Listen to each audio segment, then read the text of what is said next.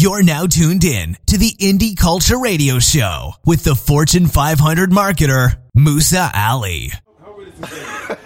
How real is this music game then? Because it seems like there's a lot of illusion put out there. Like. Yeah, it's always an illusion. There's this thing called fake it till you make it. Like, this is number one.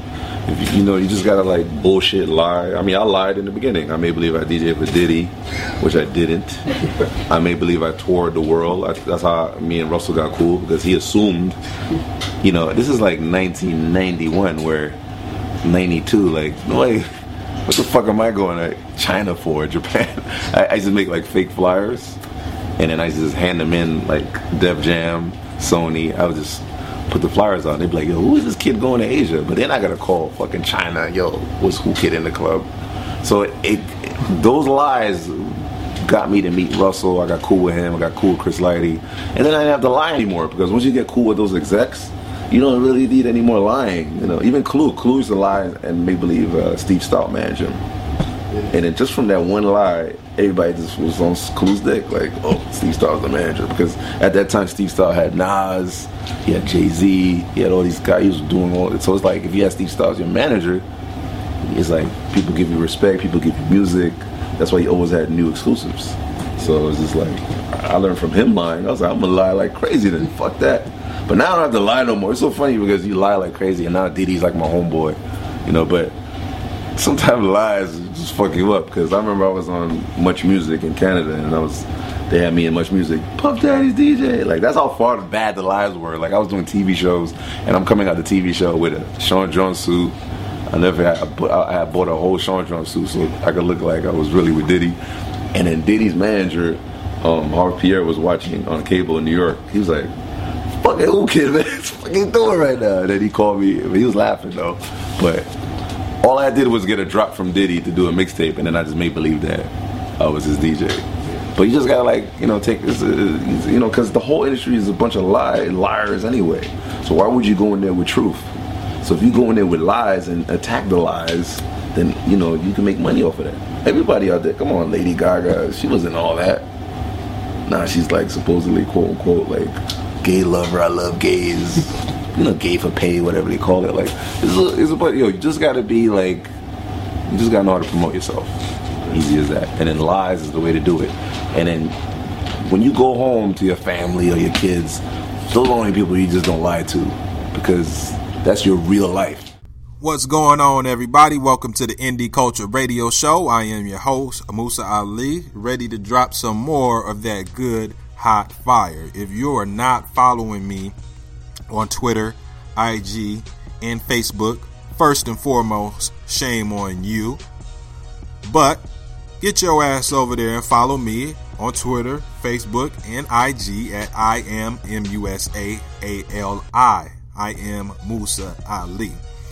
And today we're going to be chopping up real good game as usual. And that interview you heard in the beginning of the show was from DJ Who Kid. And it kind of sets the tone for the theme of the show, which is fake it until you make it.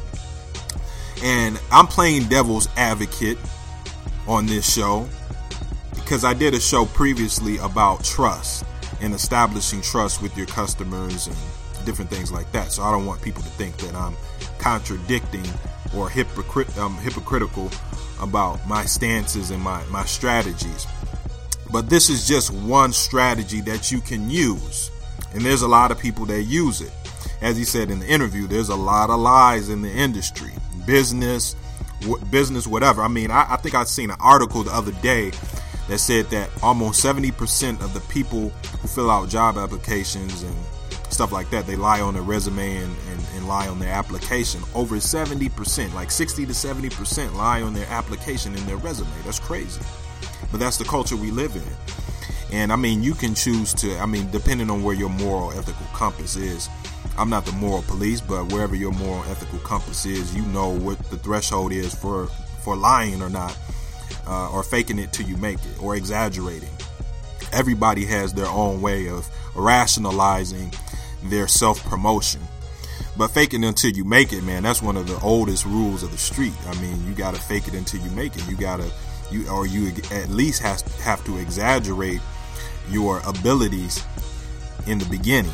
because you don't have any skin in the game. You don't have a reputation. So you got to kind of embellish the truth a little bit. You kind of got to stretch the truth a little bit in order to get some leeway in the game, in order for people to trust you. The thing is, and I talked about this on my previous episode, the thing is that once you make that good first impression, yeah, your clothes may be fake, yeah, your car may be fake, but you have to follow up on the back end. That's the thing. A lot of people they're good at first impressions, they're good at faking it, but they never make it. They just continue to fake it. You gotta make it. You gotta fake it, and then that's gotta propel you and push you into the next level. You can't just keep faking it. And that's what culture we live in now. We live in the fake culture. And I talked about this, the quick nut culture.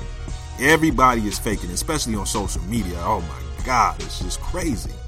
Everybody is faking it, business wise, relationship wise, personal. I mean, it's just crazy. Everybody is a fake and a phony, but you just got to keep it 100. You may fake it in your first impression, but when people really get into they really buy into your brand, you got to deliver. That's the point. You can fake it all you want to, but you got to deliver on your promise, because anybody can throw promises out there. Anybody can say, I can do this, I can do that, I can do this, that, and the third. That's what faking it is. But then you have to make that promise a reality. That's what people don't understand. People don't really have that good follow-up game. They just continue to fake it and fake it and fake it, and they're comfortable. They're really comfortable with living that fake life. They're really comfortable doing that. But in business, you can't have any longevity if you don't build that trust. If you don't follow up on what you say, if you're not consistent, people, your reputation will start to circle its wagons, and people will start to it's a bad taste that will be left in people's mouth from your business dealings. So you have to follow up on what you promise. And that's what a brand is all about. A brand is all about your reputation. If you're going to talk shit, you got to back your shit up. It's just like Muhammad Ali. He said he was great even before he was great, right? He faked it until he made it. He made people believe that he was great, and then he backed it up. You got to back it up. If you're going to talk a good game, you got to back it up. You can't talk shit, and you can't write checks that your ass can't cash. That's the name of the game.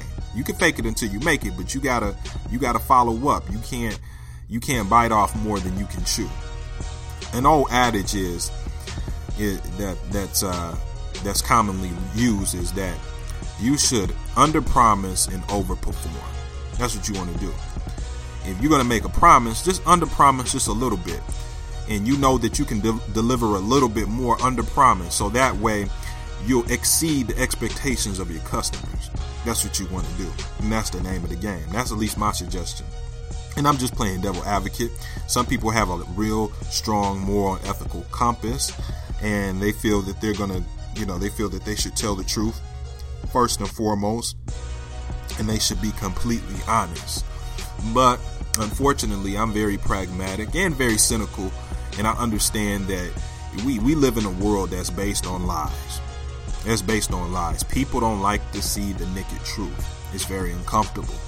So you have to create a well-dressed lie.